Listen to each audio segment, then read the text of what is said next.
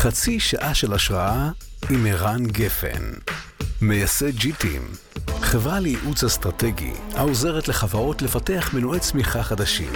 הצוות מתמחה בהובלת תהליכי חדשנות, פיתוח מוצרים, שירותים ושווקים חדשים, יחד עם הנהלות החברות המובילות בארץ ובעולם, ביניהם קוקה קולה, וולט, מייקרוסופט, סודה סטרים, שטראוס, קימברלי קלארק ועוד. 1, 2, 3, בסדר? איך שבא לך? בבקשה, מה שאתה רוצה. אז נמצא איתנו רון חולדאי, אהלן, מה שלומך?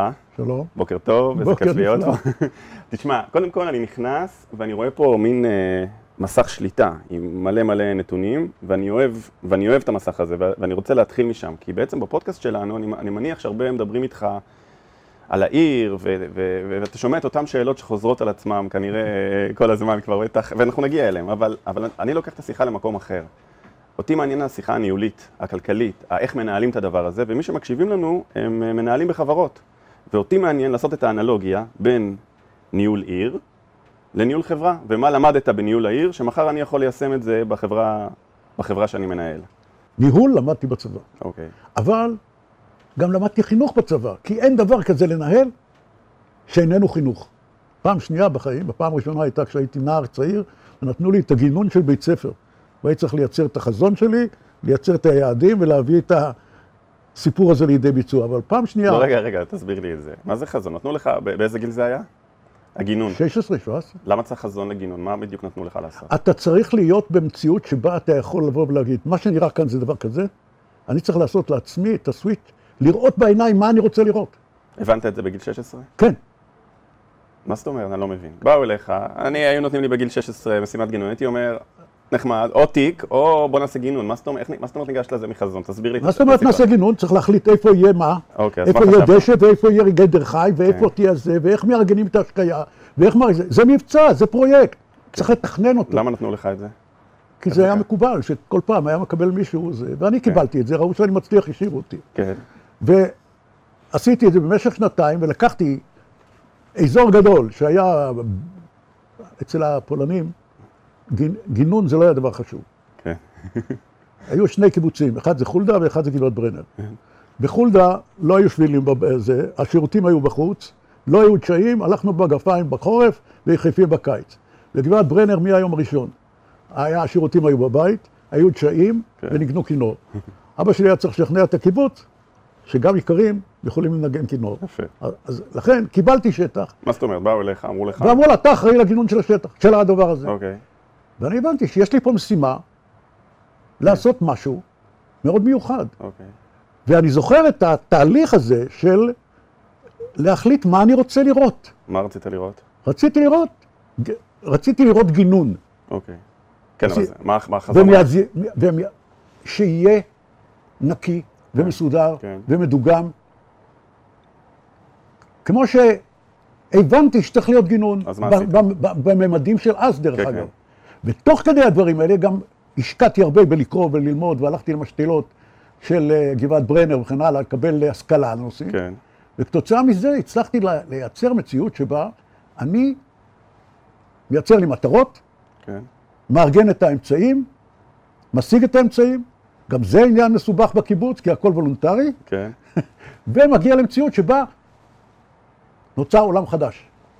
אתה מבין שאותה חוויה מכוננת פשוט חזרה על עצמה אחר כך שוב ושוב. נכון. נכון? היא חזרה על עצמה גם בנבטים, היא חזרה על עצמה בגימנסיה הרצליה, והיא חזרה על עצמה בעיריית תל אביב. ולכן אני אומר אותם עקרונות. אותם עקרונות בדיוק. כן. תגיד, בוא נדבר רגע על ניהול. תן לי מצב של העיר, כמו מנכ"ל בבקשה. מה קורה, מאזן, כסף, היום? כן, תן לי סקירה. היום העיר תל אביב-יפו הוא ארגון כלכלי מאוד רווחי. כן. מה זה רווחי? כמה הוא מגלגל? מה הוא מרוויח? הוא מגלגל היום רשמית 7.5 מיליארד שקל, אבל אם תיקח את מה שנמצא בתוך מאגרי הטבר ותוכניות לעתיד, אתה תקבל עוד כמה מיליארדים. כן. התקציב השוטף שלו הוא כ6 מיליארד. כן. זה הדבר שנקרא. לעומת זאת, מה זה רווחי? רווחי, הכוונה היא שבסוף השנה הוא גומר יותר טוב ממאוזן. בפלוס. בפלוס. כן. וכשנכנסתי לתפקידי בימיי הראשונים, הייתי במציאות שקיבלתי ארגון פושט רגל אמיתי. הייתה לי בעיה לשלם כסף, לשלם שכר לעובדיי. הגירעון שנבע מחובות לבנקים, חובות לספקים, פלוס הגירעון השוטף, הגיע למשהו שיותר ממיליארד, יותר מפי 1.5 מהתקציב השנתי של העירייה. והגעתי הנה, וזאת עירייה שמעולם לא הייתה מאוזנת, תמיד הייתה בגירעונות, ומדי פעם הייתה פונה לשלטונות לעשות מורטוריום. המורטוריום היה מלווה בעבר, במציאות שבה היא הייתה צריכה לשלם תמורת המורטוריום, והיא ויתרה על נכסים הרבה יותר יקרים מהעלות של המורטוריום, כלומר קרקעות יקרות, שבדיעבד אני ראיתי והכרתי, כי אני בשנים שלי גם ייצרתי נכסים עבור העירייה, בנוסף למה שהיה לה, בערכים גבוהים מאוד. בכל אופן זה הכל היה ניהול כלכלי לחלוטין, אבל ההבדל, עכשיו פה אני מגיע, ההבדל בין ארגון שצריך לעשות turn around במישור הכלכלי, בדרך כלל יש לו איזשהו מישהו שמגיע מבחוץ ואומר, אני הוא המשקיע כדי לייצר את ה-turnaround. זה turnaround. פה לא היה מי שישקיע את ה-turnaround, והדרך הייתה מאוד מאוד קשה, משום שהיא הייתה מחויבת בהרבה מאוד מובנים לכל מה שעשיתי בעבר, בתנאים של קשיים, להשיג תוצאה. ולהביא, בארגון פוליטי, להגיד לכולם אין לי, כשכולם מצפים ממך, שעכשיו אתה תבוא ותושיע אותם ותגיד יש לי, זה קושי עצום. ולכן, כשבאתי הנה ואמרתי לגזבר ולאנשים פה, אנחנו בתוך מספר שנים נאזן את זה, ולגזבר אמרתי, תוך שנתיים אין לי יותר חובות לספקים. כי היה לי חובות לספקים של 650 מיליון שקל, מעבר לחצי שנה, חצי שנה מעבר לחודשיים, לפלוס 60 שאתם מכירים. אז היה פה צורך לעשות דברים מאוד מאוד קשים, אבל מצד שני... רגע, אז בהתחלה זה לסגור את הברזים, כי עוד אי אפשר להגדיל הכנסות. נכון. הפלוס מגיע אחר כך. נכון, אז ידעת שאתה נכנס לשנים קשות? נכון, אבל כאן מגיע גם עניין הניהול, ואני אסביר. ברגע שבתחילת הדרך אני לקחתי לעצמי בעצם, אמנם היה לי מנכ"ל, אבל הכל עבר דרכי. כל דבר, אני הייתי חותם על כל מכרז, אני הייתי בודק כל דבר, וכאן התחיל התהליך של הניהול, והסתבר שמרבית הבעיה הייתה שפשוט לא היה פה ניהול. לא הייתה שדרת ניהול, היה פה ועד ארגון עובדים ששלט בתהליך לגמרי, היה פה בזבוזים פוליטיים, מה שנקרא, ושליחת כספים לכל מיני דברים, שקשה מאוד לקצץ אותם, דרך אגב, בגלל התנגדויות פוליטיות, אבל ברגע שאתה שם את העובדות לפני כולם, אז אתה משיג איזושהי הסכמה, וזה חלק מהעניין. בניהול זה איך מגיעים להסכמה. הבעיה היא להגיע גם עם הסכמה לסבורדינטס, לא פעם אחת ולא פעמיים. וזה עניין של לשיח. אבל יש לי שאלה, בעצם אתה נכנס, כשאתה בא לטרנראונד, אתה מבין שהשנתיים הקרובות הולכות להיות שנים לא טובות, שיצרו הרבה חיכוך. ראיתי את זה, אז הבנתי את זה. לא היה צריך פה להשקיע מחשבה, אתה נכנס לצרה גדולה, אתה כולך בתוכה, אתה לא יודע מה תצליח, ודרך אגב, אני מודה, שמע, אני לא ידעתי את זה קודם. אני לא ידעתי מה זה העירייה קודם. כמה שלא הבנתי, כשהלכתי לבחירות הבנתי שאני יכול לנצח בבחירות, כי העיר הייתה מטונפת, שבורה, מוזנחת, והייתה אי סביעות שהרגשתי אותה. אבל לא הבנת את אבל את התכנים, את העומק, את כל הנוהלים, את כל החקיקה שקוראים לה חקיקה תקציבית, את פקודת הרשויות, את מערכת התכנון והבנייה, את כל ההשפעות, את כל הדברים. לא ידעתי. ניסיתי ללמוד כמה שלמדתי, אבל בסוף כשמגיעים ויושבים עם ניטי גריטי על הנושאים, לא הבנתי ולא ידעתי. אבל זה בהחלט היה סיפור שהוא מעבר לדבר שקוראים לו ניהול. זה מנהיגות. זה לכוון ולאסוף את כולם לזה. וחייב אותי להחלטות ערכיות מאוד קשות. כמו מה? הבנו תקציב לזה, אבל איפה הערכים פה? תן לי דוגמה. אני אתן לך דוגמה. כל פעם שיש לי התנגדות של תושבים על בנייה על ידם, זאת התחבטות ערכית של סדר גודל. מה לטובת הכלל מול הטרדה של המיעוט. למשל, התחבטות ערכית שקיימת היום בעיר באופן גורף. ואפשר לראות דוגמאות של שכנים פה מסביב כדי להבין מדוע זאת התחבטות ערכית. ולמה יש מזל לעיריית תל אביב היום שיש לה ראש עיר ותיק. זה הסיפור בין כל הדבר הזה של 3 קווי רכבת שנבנים במרחב הציבורי, עם הטרדה וההפרעה לתושבים, אני צריך להיבחר בעוד שנתיים. אז עכשיו יש פה התחבטות ערכית. האם אתה עומד בערכים שלך שאומר שהתחבורה היא כל כך חשובה, שאתה נותן גיבוי לנטע כמעט אוטומטי, בגלל החשיבות של התרבות ושל התחבורה, כן. מול הערך שצריך לטפל בתושבים שלי, שמופרעים יום-יום בשעה-שעה. כן. אז אני צריך לגלות אמפתיה, אני צריך לנסות לעזור להם בכל האמצעים שעומדים לרשותי, אבל בלי להפריע להם לעבוד. וזה כל הזמן מלווה אותך באופן בלתי אמצעי. מה יותר חשוב? הדיסקוטק הנפלא, שהכי גדול במזרח התיכון, שקראו לו אלנבי 58, שכולם גמרו עליו הלל, כן. מה יותר חשוב? או האנשים שחיים 500 מטר מסביב, ורדיוס של 500 מטר מסביב, שלא יכולים לחיות בגללו. אז לפי איזה קונות אתה מקבל את ההחלטה? והעיר הזאת הייתה כולה בתפיסה ערכית, בגלל הברדק וחוסר הניהול של שנים קודם, כן. של עדיפות מובהקת לקומיוטרס, החוצנים, אלה שנכנסים מבחוץ. כן. והיה צריך לקחת את המנוף הזה ולעשות כן. של איזון הרבה יותר גדול בין החיים של התושבים לבין, ורק כשאתה קובע עקרונות מהסוג הזה, אתה צריך עכשיו לשדר אותם למטה, אתה צריך להביא אותם אל העובדים שלך, לפקחים שלך, וגם לתושבי העיר, שזה מה שאתה עושה. אז גם בתנאים שלא היה לי, והיה קשה וכדומה, עשינו המון מעשים שאפילו אמרו שיפגעו בכלכלת העיר, כמו למשל לסלק את אלנבי 58 במקום שהוא היה. כמו למשל לשים פקחים לילות שלמים ביהודה המכבי בזמנו, כן. שימנעו חיי לילה פרועים במקום של זה. ועכשיו מגיע הניהול. שכתוצאה מהדבר הזה, לאט לאט, אתה מבין גם את הפריסה ואיך אתה צריך לתקוף את זה ברמה הניהולית הפרטנית. וזה קורה לכל מנהל, שהוא מתחיל עם הרעיון, כן. הוא מתחיל הדברים, אבל את המימוש הפרטני שלו, הוא לומד תוך כדי תנועה, ואם הוא מנהל טוב, הוא יודע, דרך אגב, אני אלוף המעתיקים. תסביר. כל דבר טוב שאני רואה, אני מעתיק. כמו מה? כמו למשל האופניים, השכרת אופניים. כן. ביליתי יום שלם בפריז, ראיתי, למדתי, נדים סיפורים, אמרתי, זה טוב, לקחתי. וגם פה יש לך התלבטות, כי אתה יודע מי גוזר את הסרט, נכון? שבינתיים המשכת, אבל כשאתה מקבל החלטה, אתה לפעמים מקבל החלטות שאתה לא בטוח שאתה תהנה מהן. אבל אתה משלב כל הזמן. תראה, תכנון ארוך טווח מחייב המון זמן. נכון, ואנשים צריכים תוצאות. והוא בא עם איזושהי תיאוריה שאומרת שעל ידי מספר קוקוסים ודיבור עם קבוצות אינטרס בעיר, ניתן מזה להרכיב בסופו של דבר שנקרא פרופיל העיר. מי זאת העיר הזאת? Okay. שממנה נגזר עכשיו תוכנית אב לחומש.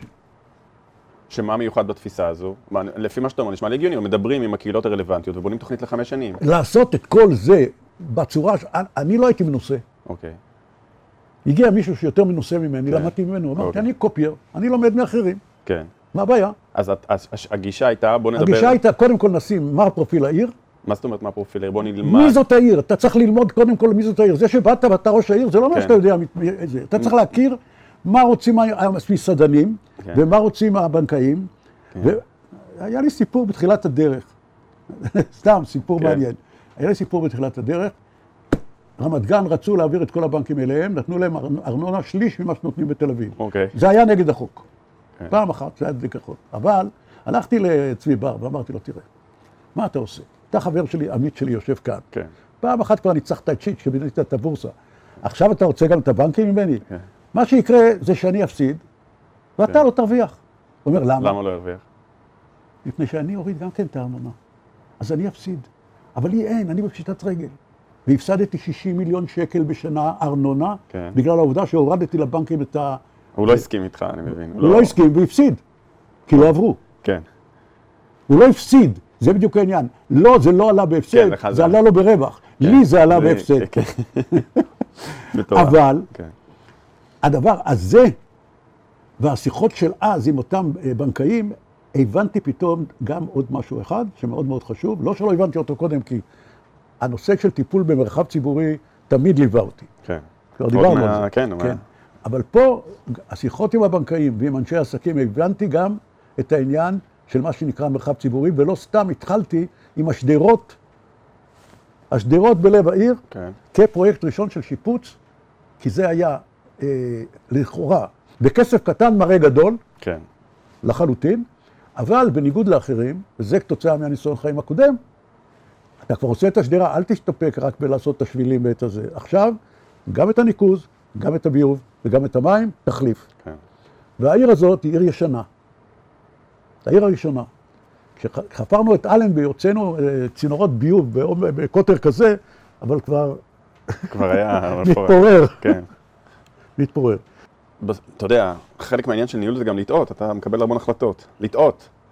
אני טועה כל הזמן. תן לי טעות, אבל אמיתית, לא? אל תיתן לי אני אתן לך משהו טעות שאתה היום... מז'ורית. שאתה אומר, אם הייתי חוזר בזמן, אם הייתי יכול לחזור בזמן, הייתי חוזר בזמן רק כדי לחזור לנקודה ההיא ולקבל... אני אתן לך כמה דוגמאות. נו. מז'ורי, משהו מז'ורי. כן. שדה דוב. כן. אילו אני הייתי צופה בראשי שיש סיכוי ששדה דוב יפונה, זה לא היה קורה. יש הרבה דברים שאתה אומר לעצמך, זה לא יקרה, מה זה, הרי לא יכול להיות. כן. אז אתה מזניח. אתה מזניח, כשאתה חוטף זה מאוחר מדי. זה מה שקרה לי עם שדה דוב. טעות מז'ורית. איך היית יכול למנוע את זה? אני לא מבין, תסביר לי. אילו אני הייתי עולה עד בזמן שיש סיכוי, כל המאבק שהייתי עושה, כמו שעשיתי אותו, היה מצליח. למה? למה? כי... מה, זו הייתה התעוררות מאוחרת מדי? כן, חד משמעית. חד משמעית. אוקיי. זה היה, מה שנקרא, מהסוג של סיפוח זוחל, שאני רואה אותו לפני העיניים, ואני אומר, זה לא אכפת, מה אכפת לך?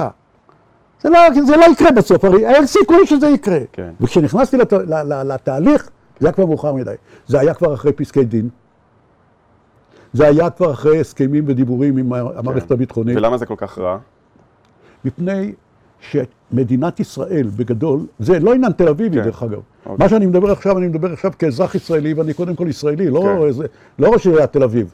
זה לא שכחתי אף פעם. אני לא מתחרה עם ירושלים, אני מתחרה עם ברצלונה וברלין.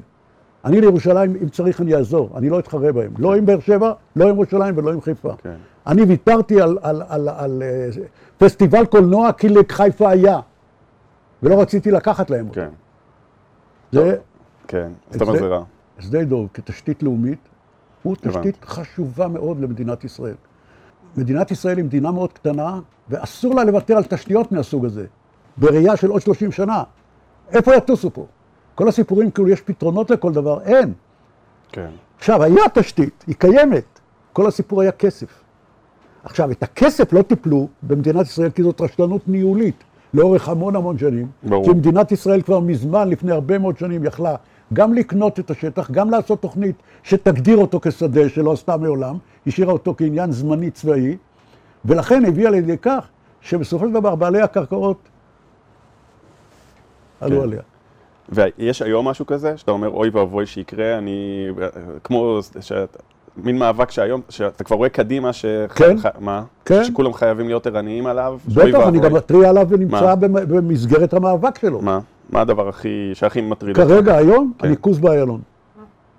אוקיי, זה בגלל הסיכון, לא בגלל זה שזה איזה משהו, זה יותר מזה, מפני שזה כרוך ותמיד מחובר לנושא שנקרא תחבורה. כן. כי המסילה הרביעית, כדי להעביר אותה, צריך לעצר את האיילון, צריך למצוא פתרון לניקוז. מאחר במדינת ישראל, מה שמתעסקים, זה מתעסקים רק בלהשיג את התחבורה, אז שוכחים את הניקוז. ואז יהיה אסון, וכשיהיה אסון, אני לא רוצה שזה ייפול עליי, או על תושבי תל אביב יפו. ואתה אומר שאם זה לא יקרה לצורך, יהיה משהו מז'ורי? יהיה כזה דבר? כן. ברמה קטסטרופלית? כן. כמו מה יכול לקרות? הצפות של אזורים שלמים בעיר. ובחולון. אוקיי. ועוד משהו לגבי החלטות, איזה החלטה קיבלת, אבל שהכי כאבה לך, שידעת שזה דבר נכון, אבל שכאילו התכווץ לך הלב, אתה אומר, וואי, יש לי ידיד שקוראים לו אביהם סלע, המפורסם. אנחנו הגדרנו פעם, שאלנו, מה אנחנו? ואז סיכמנו שאנחנו מכונת החלטות. בעצם מה אנחנו? אנחנו מכונת החלטות. כל הזמן רצים, אנחנו צריכים להחליט. נכון. ההחלטות קובעות לאן הולכים, לכאן ולכאן. לכן זה נורא חשוב עד כמה אני מצליח להתעמק, להבין, לדעת ולחיות. ודרך אגב, זה סוד הניהול, ניסיון בניהול. בהתחלה אתה צריך להשקיע המון כדי להבין עם מה מדברים איתך. לאורך הזמן אתה אני קורא לזה החלטות מהתחת. מה זה החלטות מהתחת? כשיבואו אליך ויגידו לך, כמה עולה לשפץ שירותים? אין לי מושג. אין לך מושג, נכון? אין לי מושג. כשאתה מנהל גימנסיה, אתה אחרי שנתיים כבר יודע כמה עולה. כן. לצורך העניין. אז החלטות מהתחת זה כבר אוטומט? כן, אתה כבר יודע להעריך, לעשות הערכות לגבי השלכות של דברים בגלל הניסיון. אתה יכול, כשאתה מפקד, כשאתה בחיל האוויר, אתה יכול להוציא את הראש, יש לך ניסיון, אתה כבר רואה לפי העננים מה יהיה מזג האוויר בשעתיים הקרובות. כן. אבל אתה יודע איפה יש אתגר. הרבה פעמים מנהלים באיזשהו שלב שצריכים להוביל שינוי, הם כבר רגילים לאותם סוג של החלטות, ואז קשה להם להכניס חדשנות, כי הם כבר... אתה רואה את זה המון בארגונים. דרמטי נכון, ולכל תפקיד, דרך אגב, בתפיסת העולם הניהולית שלי, אמרה שבכל תפקיד יש דבר שנקרא זמן אופטימלי לתפקיד. אני טענתי דרך אגב בזמנו, למשל, עיין ערך מנהלי בתי ספר, ש7 שנים זה הזמן. אני לא אומר שאחרי 7 שנים לא צריך להיות מנהל בית ספר, אבל אחרי 7 שנים הוא צריך ללכת לבית ספר אחר, ולהתחיל את העסק מחדש. כי 7 שנים מאפשר, דרך אגב זה 15 שנים לראש עיר. ידעת את זה מראש או שזה מותאם לסיטואציה שלך? לא, זה לא... אני כבר 25. אוקיי, אז אתה בחריגה. אני הולך לרוץ עוד פעם. אתה לא יכול להגיד לי, אתה לא יכול להגיד לי, כשאני מדבר על עקרונות, אל תדבר איתי עליי. כן, אז אתה בחריגה מהעיקרון. אני בחריגה עצומה מהעיקרון, אבל איך תמיד אומרים? בכל עיקרון יש חריגים. והחריגים הם, האם יש לו חיות, האם הוא באמת יש לו את האנרגיה, והאם הוא מסוגל באמת להתחדש. אז האם אתה מסוגל להתחדש? ואני אשאל אותך... אני מסוגל להתחדש לא כמו שיכולתי לפני 15 שנה. איך נדע? אם היום הייתי ממנה... אתה מאמר. אם היום היית חיצוני, אתה לא היום ראש עיר, אתה היום מאתגר את ראש העיר הקיים, בסדר? כי זה עניין של התחדשות. אתה היום רץ לבחירות, מאתגר את רון חולדאי. אין לי שום דרך לענות לך... אתה חייב. לא, אבל אין לי שום דרך לענות לך כשאין לי אלטרנטיבה, שאני יכול לראות אותה ממול זה. רגע, אני שואל, תזרום איתי עם השאלה. כן. אתה יודע שפעם אחת שאלתי את עצמי בחברה שניהלתי, איך אני יכול להתחדש? ואז אמרתי לעצמי, אני אדמיין את עצמי בתור המתחרה שלי, שרוצה להתקבל לתפקיד, ונשאל את עצמי מה הייתי עושה אם הייתי מתקבל לתפקיד היום. זה אני עושה היום. אז אני שואל אותך... זה אני עושה תמיד לפני כל בחירות. אחלה, אז אני שואל אותך, בתור מישהו שמתמודד נגד ראש העיר שיושב יותר מדי זמן, והוא מביא את הרוח החדשה, במה היית מאתגר את עצמך? אוי, אני עוד לא מצאתי כדי להגיד לך, אומר לך את זה ככה, ברצינות. א', קוראים אצלנו כל הזמן דברים חדשים, כולל עכשיו, בכל נושאים של הקהילה למשל, וכולל בנושאים של החינוך, בכל הנושאים של התקשורת בינינו ובין האזרחים, קוראים כל הזמן דברים חדשים. אוקיי. כל הזמן. בסדר, אבל אתה... רגע. מה השינוי המז'ורי שאתה... אבל אני בתוך שינוי מז'ורי שאסור להפסיד אותו וצריך לשמור עליו מכל משמר. שמה? זה בדיוק. העיר הזאת כרגע נמצאת בטרנזישן פיריוד. תסביר. אני אסביר. העיר הזאת עוברת תהליך של הצטופפות, כן. של שינוי דרמטי בתפיסת העולם התרבותית-חברתית, שצריך להשריש אותה בחברה הישראלית, של, נקרא לזה, בסיסמה, סיום העידן של הרכב הפרטי. כן. והעיר תל אביב, יפו, היא תמיד, והייתה מההתחלה, החלוצה בכל דבר בארץ. זה הרמזור הראשון, הפקק הראשון, זיהום האוויר הראשון, תמיד יקרה בתל אביב. דברים רעים בינתיים. מה? בינתיים רק דברים רעים, הפקק הזה. גם התיאטרון הראשון. כן, אוקיי. בסדר? כן. גם בבית ספר הראשון שמלמד בעברית. אוקיי. בסדר, אז זה... אוקיי. קוראים גם הדברים הטובים. אבל מה אתה אומר? אתה אומר לי, צריך להמשיך את הקיים. לא, אני אומר שמה שקורה היום זה החדש. אוקיי. אנחנו היינו עד היום בעידן של שנות ה-50 של אירופה, היום אנחנו עוברים לשנות ה-90 של אירופה. שזה גם לא להיט. שזה עדיין לא להיט. אוקיי. הרכבת הקלה הזאת, שהולכת לקרות כאן, הולכת לעשות מהפכה, אבל היא לא המהפכה. אוקיי.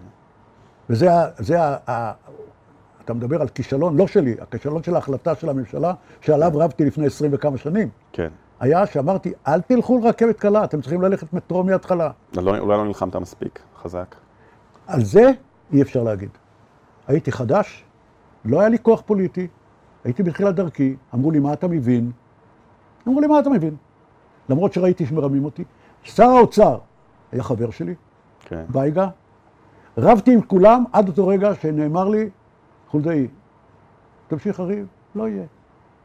בתוך הבחירות של נגד הרכבת הקלה. אבל אני לא רוצה ראש עיר שמבטיח לי את שנות ה-90, אני רוצה ראש עיר שמבטיח לי את 2030. אני מבטיח לך את 2030. מה זה 2030? לא, כאן אני אכניס אותך לעידן ההכרעות העתידיות, המאוד בעייתיות, שבפניהם אנחנו עומדים, ולדאבוני, אין היום במדינת ישראל גוף מקצועי מספק בתחום התחבורה, כדי לקבל את ההחלטות האלה. וזה נובע מהעובדה שבמדינת ישראל עד היום, מי שמנהל את התחבורה זה הממשלה, המדינה, אין לזה דוגמה בעולם. בכל העולם, תחבורה מנוהלת בדרג המקומי, על ידי תאגידים לתחבורה, שהם תמיד של הדרג המקומי. אוקיי, אבל תן לי דברים בשליטתך, תן לי את 20-30 שהם בשליטתך. לא, רגע, אז אני אסביר. כאילו מה שאתה מסביר לי שזה לא בשליטתך. אבל זה לא בשליטתי. אז זה לא בשליטתי, לכן אני מסביר שהנושא העקרוני עתידי, כי הייתי יכול להיות שטחי ולהגיד לך, שמע, שנות ה-20-30 תהיה פה מטרו בסביבות 20-35. לא יהיה. יהיה. אתה חושב שיהיה? רגע, אבל פה, אם היהיה, לא יהיה, אני רוצה להיכנס. כן. ואני רוצה לתת לך עולם אחר, שלמדינת ישראל יש הזדמנות להיות בו, וזה פשוט והכרעה שנראית מוזרה. מה? יש למדינת ישראל עכשיו תוכנית שתעלה, לפי דעתי, 200 מיליארד שקל של מטרו במטרופולין גוש דן מגדרה עד חדרה. אני יודע, כן. 200 מיליארד שקל. בוא נדמיין את ישראל מוותרת על רכב פרטי בכלל, ומעבירה את ההתניידות להיות מוצר כמו חשמל, מים, ביוב וכן הלאה. אתה רוצה לנוע, אתה מזמין, מגיע, לוקח אותך ונוסע, לאן שאתה רוצה. אתה מפנה את כל הדרכים, את כל החנייה, את כל הזה, והופך אותם למרחב ציבורי, שמי שנע בו זה רק מכונית חשמלית אוטונומית. אתה מאמין שזה יכול לקרות? זה יכול לקרות רק עם פוליטיקאים, תודעה אנושית, חינוך, תרבות וכן הלאה, מגיעים למסקנה שזה לעבוד. עכשיו זה יקרה פעם, אבל כמו שהמכונית החשמלית הגיעה 30 שנה אחרי הטכנולוגיה, בגלל חברות הרכב והדלק והפוליטיקה שמסביב זה, גם בעניין הזה ישנו תהליך. אוקיי. אבל התהליך הזה קורה בעולם הגדול, מכיוון שאת הפקקים שאנחנו חווים היום, הם חוו פעם. כן. או לחילופים, כשהם התחילו עם רכבת תחתית, עדיין כל התנועה הייתה בגדול עם רכבות. בסדר, בגלל זה אנחנו מתכוננים למלחמה הקודמת. נכון, אז לכן המטרו... אנחנו בשנות ה-90, לא? אבל לכן אני טוען, שאילו היה לנו את הביצים, ואת האורגן שהמלצתי לראש ממשלת ישראל להקים, גוף תכנוני, חוץ ממשלתי, שחושב לעתיד, אבל ברמה מקצועית גדולה, אילו היה יושב, היה אולי מביא חלופות שבהרבה פחות כסף, ב-30 מיליארד שקל, אפשר להגיע להתניידות הרבה יותר טובה במדינת ישראל מאשר על ידי המטרו. אבל מחייב הכרעות פוליטיות קשות. תקשיב, אנחנו מדינתי... עכשיו אתה מדבר איתי על סמכות. אילו אני ראש עיריית תל אביב, אני עושה את זה מחר בבוקר, אם הייתה לי סמכות. כן. אבל אין לי. אז תגיד לי מה יש לך. כאילו, תן לי את ה-20-30 שבשליטתך. כי בינתיים זה לא בשליטתך, שליטה שולית. אבל באמת לראש עירייה אין שלטון מקומי אמיתי בישראל. אוקיי, אז מה אתה מבטיח לי? אני לא מבטיח לך, אני מבטיח לך... לא בתחום הזה, באופן כללי. אתה אומר... קודם כל, אני לא יודע מה 20-30, כי אני לא אהיה פה. דבר שני... אבל אתה היום קובע... אני אהיה פה? לא. לא, אבל אני צריך לחיות ב-20-30, וגם זה לא יהיה. אז אם אני מנהל, אני צריך שיהיה לי חזון, כל מה שיש עכשיו זה אחלה, אבל אני מציע משהו יותר טוב, נכון? הנה מה שאני מציע, זה שינוי, זה מדרגה הבאה.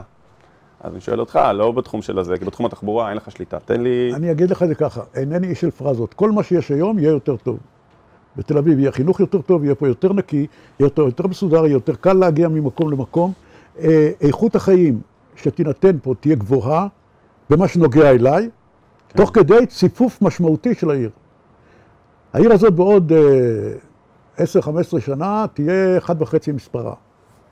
בונים פה עיר שלמה בצפון, חדשה, איפה? שמשכפלת את האיכויות של תל אביב הזאת, כי במדינת ישראל עיר יש רק אחת. מה? משדה דוב ו-2,700. אוקיי. ו-3,700 שם. אוקיי. זה יחד, בוא נגיד זה ככה, מעל 30,000, 40,000 יחידות דיור, זה תכפיל כפול, אפילו כפול 3, תקבל מספר תושבים. כן, וזה מתוכנן סבבה? מה שהולך להיות שם? מה שמתוכנן שם, מתוכנן סבבה. כאילו אתה חותם על זה, אתה אומר לי... אני חותם כי אני תכננתי. כשאתה מסתכל על העיר שאני בונה היום, וכל התהליך של התחדשות עירונית, זה להרחיב את הדבר הזה שנקרא עיר, שהיא עיר שאתה יכול לחיות באזור שבו אתה נמצא, במובן הזה שאתה יורד לקפה, שיש לך גם מקום עבודה באותו אזור, לערבב אותם ביחד. העניין הוא, נחזור רגע לתחילת השיחה, בין כלכלה לבין עיר וניהול וכן הלאה וכן הלאה, שפה יש קצת פרדוקס. כלומר, אתה יכול שהעיר תצליח כלכלית, כלומר, תהיה יותר נחשקת, תהיה יותר טובה. אין קשר בין דברים. רגע, שנייה. הדוחות ייראו מדהים, ואתה תצליח, אבל בגלל זה הקרקע תעלה, המגורים יעלו, והכל יהיה יקר. עכשיו, כאילו, על פניו זה הצלחה כלכלית. מצד שני, פתאום יש אנשים שלא יכולים להרשות לעצמם את ההצלחה הכלכלית הזו. כמה אתה צודק? אז מה עושים? למי, אתה מבין? יש פה פרדוקס. זה לא פרדוקס, זאת מציאות. אוקיי. חייבת התייחסות, וההתייחסות היא ערכית. ערכית או קפיטליסטית, אתה מבין? זה ערכי. אוקיי. זה ערכי. אני שייך לדור הישן. צריך תמהיל של מעמדות. אני מאמין, אבל אני לא מאמין שזה יקרה פה. רגע, זה לא קורה פה מפני שאנחנו הפכנו להיות מדינת פארק קפיטליסטית פרסה, מרושעת, שלא מאפשרת לי לעשות את זה. אתה לא יכול כראש עיר לפתור לי את זה? לא. למה? למה? כי אני לא יכול לקבוע, קודם כל אני כמעט לא משפיע על הכיס של התושבים שלי. אני משרת תושבים, לא משנה מה הכיס שלהם. אני יכול לסבסד במידה מסוימת שירותים לאוכלוסיות פחות עמידות. במידה מסוימת, אבל זה לא הדבר האמיתי של לקבוע. אוקיי. אז אם אתה עושה עבודה טובה, רק אנשים שבאמת יכולים להרשות לעצמם יוכלו אבל לכן אני נלחם ומוותר על הכנסות על ידי זה שאני מייצר פה דיור בר השגה. כן. דיור. בסדר, אבל זה בשוליים, זה לא באמת ישנה אבל משהו. זה נכון ולא נכון, כלומר, קודם כל אני מסכים איתך. זה לא... לא, אבל אני מסכים איתך, למרות שבשדה דוב יש שם איזה אלפי יחידות דיור. בסדר, אבל זה לא... אלא מה, אני, כדי לקבל את האישור, כמה הנחה לתת, גם על זה אני צריך לקבל אישור מהממשלה. ואז נוצר מצב שהם רבים איתי על שטויות. מה זה שטויות? אז רגע, אבל אם היה לך חופש, איך היית פותר לי את זה? בוודאי שהייתי פותר את זה. מה היית עושה? הייתי עושה בסבסוד הרבה יותר גדול. אז אוקיי, אז תוציא אותי רגע אופטימי מהשיחה הזו, כי אני עכשיו בדאון. רק בוא נסיים באופטימיות. התחבורה לא בשליטתך לא הולך להיות טוב. לא, אני אמרתי... העשירים יבואו, יהיו עוד יותר עשירים. ההפך. אני אמרתי שאלת אותי מה הולך להיות פה, אמרתי לך, הכל יהיה יותר טוב. התחבורה תהיה יותר טובה, יהיה פה יותר נקי, יהיה פה יותר מסודר, תהיה פה איכות החיים יותר טובה, למרות הכל. לאנשים שיכולים להרשות לעצמם. יש, אמיתי. תוך כל הסיפור הזה, גם מינוסים. נכון, כנראה, באמת, מה שקורה היום, עם מדיניות ממשלתית כזאת, זה מה שיקרה. ועל זה אני נלחם. יש. תודה רבה. תודה רבה. חצי שעה של השראה עם ערן גפן. מייסד ג'יטים, חברה לייעוץ אסטרטגי העוזרת לחברות לפתח מנועי צמיחה חדשים. הצוות מתמחה בהובלת תהליכי חדשנות, פיתוח מוצרים, שירותים ושווקים חדשים. יחד עם הנהלות החברות המובילות בארץ ובעולם, ביניהם קוקה קולה, וולט, מייקרוסופט, סודה סטרים, שטראוס, קימברלי קלארק ועוד.